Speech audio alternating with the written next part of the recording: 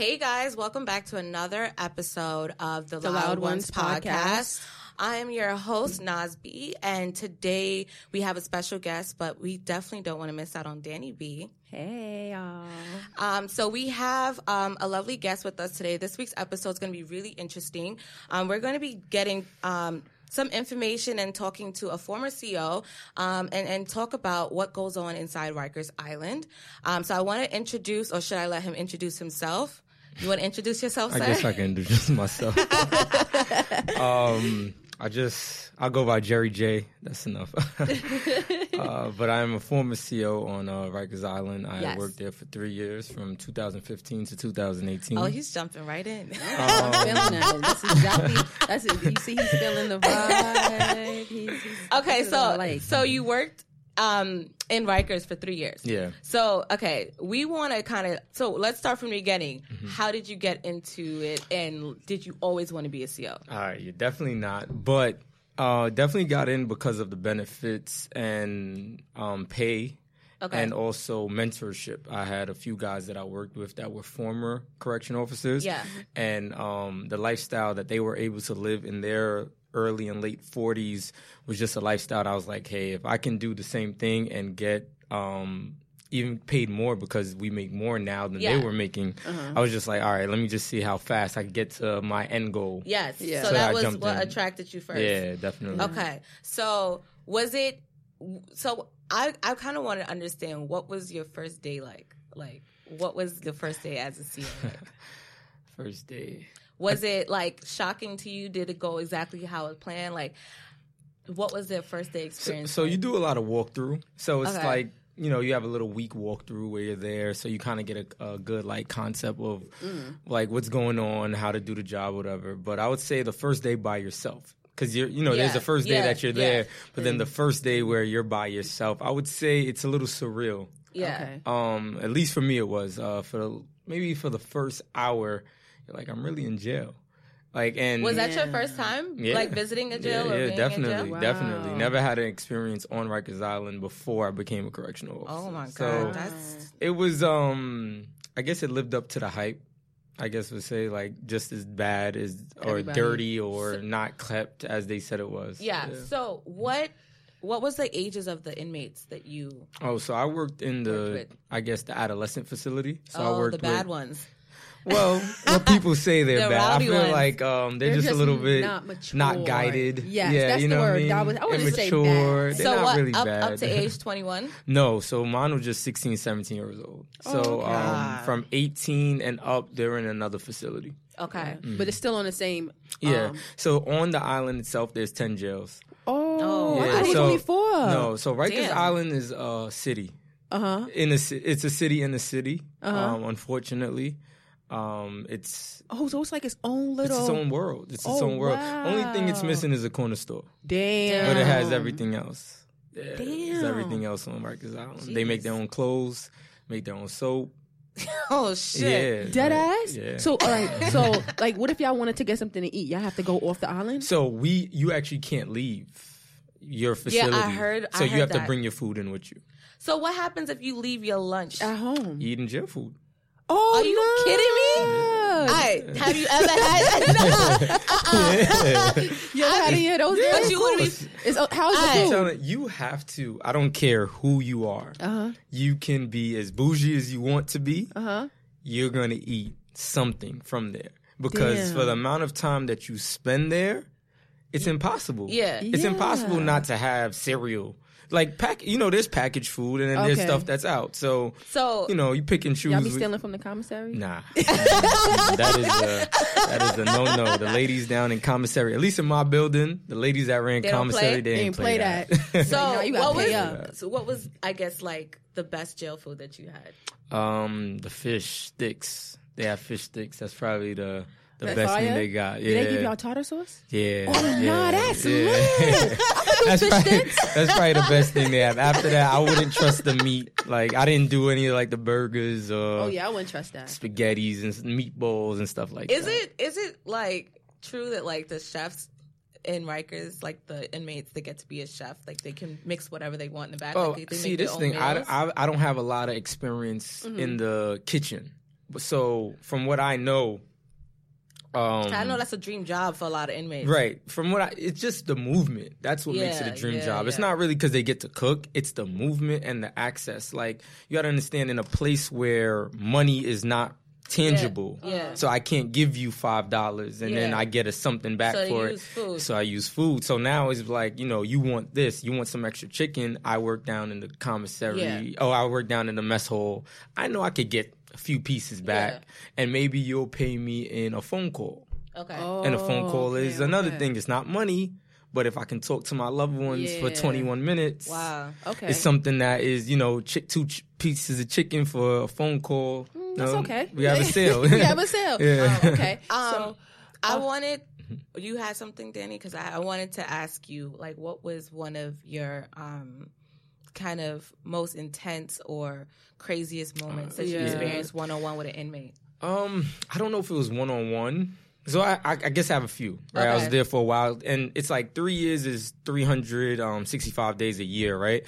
But it's also like we're there like 16 hours a day. Yeah. On average, like I would say not average, but like we had to average maybe like 12 hours a day. Yeah. But for at least for my first year, I was clocked in 16 hours for 4 days a week on 4 days rotation. So you spend a lot of time there. So you do spend. There's a lot of memories. I would say I have. So the scariest, I guess, or eye-opening memory was like 2 days before Christmas within my first year, where a few officers got jumped in a housing area by the kids. It was like 6 kids and like 3 officers, and it was bad. It was like 2 of them had like fractured noses. The other one was messed up pretty bad too. Damn. So that was like that's when it was like the reality check of like, you're in jail. Remember that. Did that? But were you ever involved in an altercation with? Yeah, you have to be. It's no way you're not, unless you step back on every single situation. There's going to be a point where your back is against the wall. You can only take some. Fight back. Yeah, so, you have to do something because they're people. They're gonna think you're pussy, like regardless. Like they're gonna keep trying you, like. So it's a real world. That's actually real. It's honestly, it's real. Yeah. I don't know. I'm not that's why I said I'm not built like that. I'm not built like that. I had that conversation with him. I don't think anyone's really built for that, but I think like you adjust. You adjust to what you have to do. So it's the job. Can you walk us through like one altercation that you had with an inmate? My personal. It sounds so trivial, right? Because like as I'm going to say, it's know, not like what goes through your mind and like what happens and so like the inside. everything. So like, how did you feel in that moment? So quick synopsis, I guess, right? Okay. So I have to get. So I did this thing in my housing area because in the housing area with the kids, you only have maximum 15 kids. Yeah, it keeps the peace. Okay, right. Back in the day, they used to do 30. Oh wow! Right, so a lot of people. Jail has changed. The load has gotten different. So it's like, so with the 15 max, I have a 15 max. What I do, I fill the first 15 cells.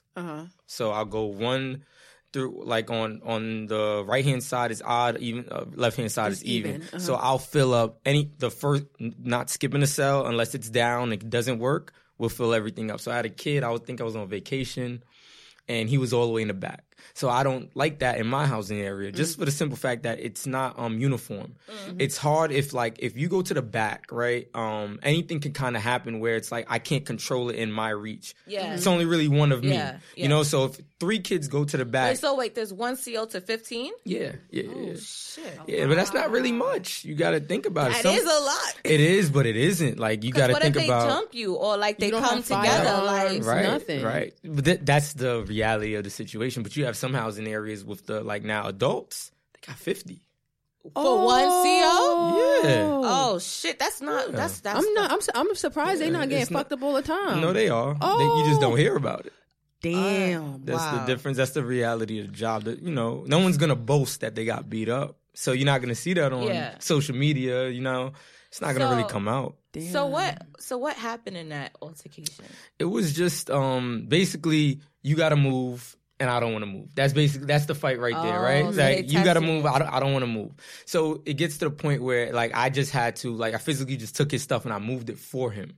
So it was a lot of talking more than an altercation. I would say it's more like I'm going to threaten you and, kind of like see how far I could push this. And it goes to words and everything, but it doesn't amount to much. So how does that impact you mentally? Like, you go crazy. Because I can't imagine, like, if I'm stuck in a jail 16 hours and then, like, having threats consistently thrown at me, and then I'm maybe tested physically, you know what I mean? And then, like, I would be paranoid to go home. Like, because Rikers is not one of those places people are, like, 10, 15 years. You know what I mean? They get released. At some point. Some point. Right. You could be in a club with one of them. Like, you know what I mean? Yeah. It's the reality. It's tough. So I would say it's like twofold. If you're an a-hole, you're going You could curse, by the way. Yeah, it's good. Yeah, I'm just letting you know.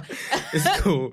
But so it's like your personality and who you are is going to shine through wherever you're at. So if you're going to be fake and you're going to act like you're macho and tough because you got a little shield on yourself now. You got a little pepper spray. There's people who do that. There's people who do that. A lot of people. And then those are the people who can't go to the grocery store in their neighborhood, though. Because now you're watching your back because it's like, did I curse the wrong person? Did I curse someone out? You're doing all these things. But if that's not who you are, like I feel like there was not, maybe it might have been, but I never felt like I had to be scared in the street. Definitely had to watch myself. But not that, this kid that I did something so terribly to, if I see him on the street, he's gonna try to kill me. Are you allowed to carry your gun still? Yeah. Okay, because that's lit. Yeah. So you gotta you gotta work your way around it. It's not like, I'm not gonna say it's not legal. It's legal, but it's not like how it was when there's rules now. So when I, when I was a CO, it was anywhere and everywhere. Like, anywhere that can allow me to flash my badge to say that I can carry this, I had it on me. Yeah. Especially like Barclays. So the Barclays allows you to bring your firearm if you're law enforcement. I'm not going to the Barclays without a gun. Yeah, at that, you know what I mean? At crazy. that time, I'm not going to the Barclays without a gun. But now it's different. I can't do that anymore. I don't have that luxury. But that doesn't mean that firearm is still not mine, and I can't protect, yourself, right? Myself. So you're licensed, basically. Yeah, definitely. Oh, so you get to keep it? Yeah, it's my gun. I bought it. So it's not like NYPD. They don't give it to you. Yeah, NYPD, when you graduate NYPD after doing the 6-month academy, they give you your gun on the stage. So if you leave, you give that gun back. With corrections, their academy, they don't give you a firearm. You have to go get You have to go get paperwork signed by your commanding officer to get one. So then after that's mine. Like, that's my money. I pay for that. So do you have a name for it, by the way? No. No, there's people who really be having names and shit. Imagine if he pulled out his gun like, this is my Johnny Hancock. I don't know. This is Barry. I don't know. This protection. That's what it's called. Johnny Hand Glock. That's what it should. Damn, that's a good one. Johnny Hand Glock. So I want to get into like the brotherhood of being a CO. Yeah. Definitely tight. How is that? Because it's like an eye for an eye. Like, I look out for you, you look out for me, kind of thing. Mm-hmm. But have you been in situations? Because I hear about the corruption. You see the corruption in Rikers. Like, do you turn a blind eye? Because I know you personally, so I don't know. Like, I'm trying to figure out, how do you react? Because it's work and a brotherhood, and at the same time, if something happens to you, you want people to look out for you. Right. I would say it's so many layers to this cake. You know what I mean? Yeah. It's definitely a brotherhood, but it's not the brotherhood that people think. Oh. Okay. So it's like, it's definitely brotherhood, band in blue, all that stuff, but it's not like you think. You don't have when someone's scared, genuinely scared, you cannot count on them. That's true. Ooh, that's so true. You cannot count on them. It's so true. You can have someone. You can have someone with you. Listen, man. Anything go down, man, I got you. The minute it goes down, you got to snap them into shape. Like, yo, come on. This is the go down part. This is the moment. Right now. That we were talking about. You know what I mean? Like, you got to do something. Yeah. Some people run. Some people watch. Some people do not help. So it is, so it's tough, like, to speak on the corruption side now. Like, is there really corruption? I would say there's some COs that's not doing what they're supposed to do, like any job. There's someone at McDonald's right now who didn't put the burger at 150. He put it at 122. That's true. That's every job, but that's not every one. So here's a question that I have that's gonna kind of be a little bit more to the layer. Do you feel like there's a lot of like racism in there when it comes to like. That's tough for me because like I'm a black man. I was a CO, right? A lot of I'm not going to say, they call them clients now. The inmates are black and brown men. Yes. So when you say racism is tough because we're policing us. There's the corrections is heavily African American. I do know heavily a lot of African American, heavily Caribbean, heavily just black people. Damn. So are there still those old? I don't even know, but like those older COs that's been there for a while that happen to be white. They've been there through different times. Of course, definitely they're there. They have a different mindset. Yeah, they've seen different things too. So just like I would say, like when they were in, I guess, power, right, or they were the majority, they ran it different. Definitely, this person doesn't even look like them, and I don't like you. I don't want you in my name. I don't care about you, right? So they definitely hold on to those morals, but they're like 50. Yeah, they're like, it's different. Like they're working the front gate. Where the older people don't work in the back. They're not in the jails anymore. Like they can talk to you about what they did 10, 15 years ago. Yeah, but right now, who's in behind the gate? You're talking about young 21 to 29-year-olds are in there. And don't get me wrong, there's older people in there too because the job is older as well. New people are 35 just getting on, stuff like that. Yeah. But like the average is kids going in there now. Kids who didn't get a job after college. Need some money. They need some money. Good benefits. Good benefits. Their mommy was a CO. Their daddy was a CO. Yeah. So they know the lifestyle they could live. They lived it already. You know what I mean? I have a lot of people I went in with who like, listen, I already know what I could do with this money because they seen it already. Yeah. Like, for me, it was a little different. I was like question marks. Like, let me see. Let's see what this is about. So it's not that I would say it's tough for me when it says racism because it's like we look just like them. Damn. The kid in one cell looked just like me when I was 15. Wow. You don't look no different. That's probably like that's probably like eye opening to see like damn like look at these little kids coming in here and with probably thinking like that could have been me if that could have been me.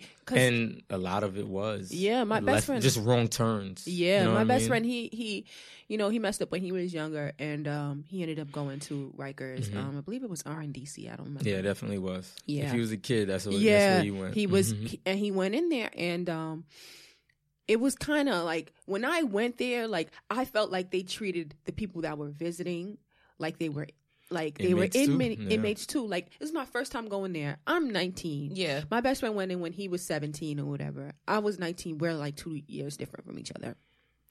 And I went in there and I didn't know like you can't. I'm like. Yeah. I had like 3 or 4 fights in my whole lifetime. Like I've never even been in jail, been arrested, any of that. So I know nothing about like the, I guess, jail system. Yeah. And I go in there and I have like a bun, but it's like pinned.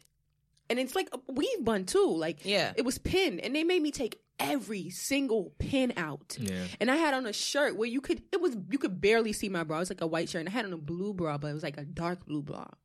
Yeah. And they made me put on this long green shirt that goes down to your knees. I had on jeans. It's like stuff like that makes you feel like, damn, like I'm still a human being. Like I'm coming here to see someone that made a mistake, yes, but damn, still treat me like a human. Yeah. So I would say so just to speak from the other side of that, right? I understand why they do that, right. Though. There is a security measures. There's security measures that have to be put in place for the protection of everybody. That's true. And sometimes the way that those measures are enforced, it's not going to make you feel good, you know? So like one of the measures, right, the pins in your hair, right? You took X amount of time to do your hair. You come to see someone.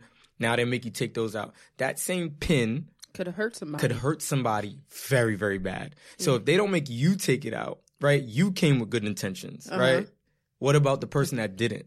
Which is true. What true. about the inmate wife who's like, no, I know you have problems in there. I'm gonna bring you something. Yes. And I'm gonna pin it in my hair, and then when they not looking, I'm just gonna take it out, slip it to you. Right. So it's tough because it's like, yes, you have the innocents people who come in, who are hardworking, who just had someone who just made a mistake. They're coming to see them, but you have to treat them just like the person who's passing the drugs, just like the person who's passing the material that hurt other people. Do people still try that with contraband? That's how you live. But you have like to. cigarettes and stuff like that. Like, I would say, is cigarettes still considered contraband? Yeah, cigarettes definitely contraband, but it's like they'll do it differently. So they won't, like, it's just disgusting to even talk about. But like they'll do more tobacco. You know what I mean? They won't do a cigarette because a cigarette now, in its the way that it is, that's hard to like for me to pass it. But if I break down the tobacco, put it in my jail pocket, which is pocket in your butt. So I didn't get it at first. I was like, wait, what? Yeah, that's your jail pocket. They don't have pockets. They don't have pockets People in jail. really do that shit? Yes, they do. Yeah. No, I mean no, but is it that common? Like, yeah, very common. But, like, very common. I would say the big grizzly tough dude that he's in and out of jail, all of that. He probably put things in and out his butt so easy at this point in his life. It's scary. It's scary. They know how to go get it. They put strings on it, so it's like a little string hanging out the butthole, and it's like pull it out. Do you have to do those checks? Yeah, you do. You gotta cough. You gotta cough. You gotta squat. You gotta lift. You gotta open the butthole. Yeah, did that make you uncomfortable? Hell yeah. You looking at booty holes in you. You a straight man. Yeah, of course you're gonna be uncomfortable. Of course, but it's different if I was doing it. I'm not doing hairy this. Asses. Son, niggas have hairy. I can't put my face. If I was an inmate, you don't put your face. No, you don't put your face in it. They're doing it at a distance. So it's come like, on, say niggas probably farting. No. They probably farting. They're doing it at a distance. It's like we're gonna keep our distance and everything. So the biggest thing in jail, you got to keep your distance. There's my space and your space, and we don't cross those boundaries. So that's how you stay safe. So there's always space. Have you ever got? All right, I know this person who's a CO, and she told me that like someone threw piss at her. So I can say, right? Has that happened to you? I've never experienced that. Oh, so you really lucky. You know what I would say? It's like stories I hear. He probably was a kind person. I would say I would say I was fair. I wouldn't say kind because you can't really be kind and not get walked on. So it's like I was fair. I definitely enforced the rules as needed to be. Yeah. But I also had I'm still a person. Yeah. So I'm dealing with kids who look just like me, right? Yeah. So for the most part, like I definitely worked with adults and things like that. But most of my time when I worked there, I was with the kids. Yeah. So it's different. It's even though they're wild, they're unruly, they're all these things, they still kids. So if you treat them like a kid, you act like a kid. Right. So you're tough, you're baby from the block. Everybody know you. You're a gangster. You here for murder. Okay, but you're a child, and I could tell you to fold your bed. And then I could tell you why you need to fold your bed. And I could tell you how dirty it is, how it looks if you don't do it. You know what I mean? They'll get it down. Yeah, like you'll get it. It's not like I didn't rule with an iron fist. That wasn't the way that I was able to be a CO. That didn't work for me. But I ruled with law and order. I had order. Which is understandable. Fair. Just one more question. Because I have one that I really wanted to ask. I wanted to ask about, like, did you ever have any inmates that you positively? Definitely. I would say had good relationships. Yeah, definitely. I got a few of my guys, Naseem Pearson, Tykendu Richardson. Damn. Those are my two guys right there, I would say. That's so good. Yeah, how did you make a positive impact? Or how did you build that relationship? One, they were who they came in like that. They came in good people. Yeah. Outside of their crimes. What were they in there for? I'm not going to say they're like the crime just because I said their names already. So I'm not going to say what they were in there for. But I would say that they were more than the crime that they committed. Okay. You know what I mean? Everybody makes mistakes. They made a mistake. They come from environments where you have to, you do certain things to protect yourselves, and those things land you in jail. Yeah. So that's all it was. But they were the people that they needed to be before I got to them. What I helped them with was understanding that they could, like, do you see it? Damn. You know what I mean? That's Do you so see it? Great. So they both were able to earn it. Both of them got their GEDs and their high school while they were in there. So that was big for me because it was like Tykendu, he had like 42 credits. He was done. Damn. He came in done. Like this is like I said, he was a ready to finish product. I didn't make him who he was. Yeah. He was already finished. But, he finished it out. He could have came in there, hung his head, and said, "F you, I'm not doing nothing." But you know what I mean? But he did what he was supposed to do. You know, he got anything that you could have gotten extra, he did it. Damn, that's so great. Shout out to him. To maintain those relationships? I haven't been able to, just because when they were released, so when Nassim, when he was released, I was still a CO. So it's one of those things where you can't do that. Because, let's say he comes back. Now it's a whole big conflict of interest, all this stuff, right? Of course. And then Ty Kendall, I left right before he was released. Due to actually go upstate. He had to go upstate. So I left right before he was due to go upstate. Okay. So that was that broke off in a sense, as well. But it's one of those things where it's we gonna cross paths again. Yeah, that's so you know what I mean? So we gonna cross paths, and when we do, dope. It is what it is. Yeah. Okay, I have one. I guess one of my last questions. Mm-hmm. What is the craziest thing that you saw someone in there for?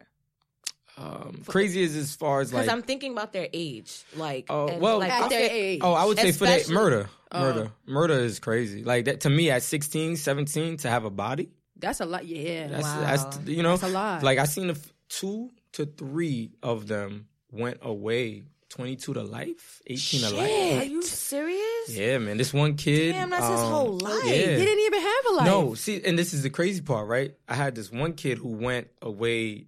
He got 22 to life, and it was so crazy because he's 16, 17. You didn't live 22 years, right? Yeah. So you have 22 to life. You didn't even live that, but his whole mindset was my dad's away for life. I could do it too. Wow. You know what I'm saying? So. Wow. It's bigger than Rikers Island. It's bigger than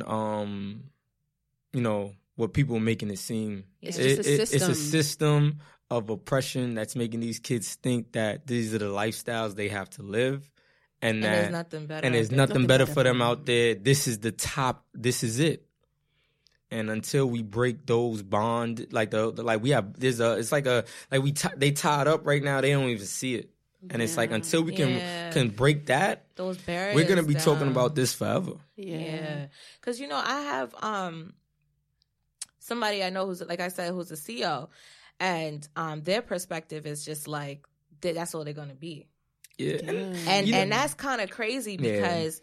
I could only imagine, your experience is really different, and you're going there with a different mindset. But there's people who really going in your daddy was here, you gonna be here, you not nothing, you're not nothing. That's it, and not giving these kids no hope. So when they go back in the street, the first thing they might do is fuck up and come back. Right. And that's the only thing they know. That's all they know. They only know how. Some of them is in there for survival. My man Drew. He was in there. This boy is a kid. This kid comes from a home where his mother's a gang member. Oh, you know what I mean? So it's he was indoctrinated into a lifestyle that he was taught was okay. Yeah. So what is he actually doing wrong? Nothing. What are the gangs in there? Is it the still same Crip and Blood? A lot of it's Crip and Blood, and then a lot of town gangs. A lot of my block, your block type of situations. Okay. Yeah. Is it to the extent where in the adult jails where they have the Muslims, they're not as organized. The Aryans and the... Nah, I wouldn't say all of that. Okay. Because that's prison. That's more prison life. Okay, remember, jail is in and out. Yeah. But so when they go upstate, they meet that's when, a lot more stuff go down. But on Rikers Island, you're dealing with city issues. So you're dealing with... I'm from East Flatbush versus you from this side, or you know what I mean? You're dealing with Crown Heights versus this side. You're dealing with South Side, North Side. You're dealing with Pelham Bay and this project and that project. You're dealing with more of that as an issue. So, just to wrap up, what was your breaking point? What made you leave? Yes. I think my breaking point was just understanding that I wasn't doing anything. Yeah, it wasn't for you. I could do the job, and obviously I did it for an amount of years, and I was fine. I, still got my head on my shoulders. I'm doing all right. Okay. But it was that I was making a lot of money, which was amazing. I was doing whatever I wanted, so that was great too. Uh-huh. But I just realized I wasn't doing anything for anyone else. Yeah. Okay. And then that was just money's not. I can't just have money for the rest of my life. That's not going. It wasn't filling me up like I thought it would. Yeah, it's not fulfilling. Yeah. Okay. Oh, wow. Wow. Wow. This was a very interesting conversation. Yeah. We are definitely going to have a part 2 with the other side, speaking with an inmate. So definitely want to get their experience. So I want to definitely thank our guest for this week, Jerry. Thank you so much. This is such a fulfilling episode. Yes, thank you for sharing your experience with us. And our viewers, thank you, because I know they're definitely going to be interested in this conversation.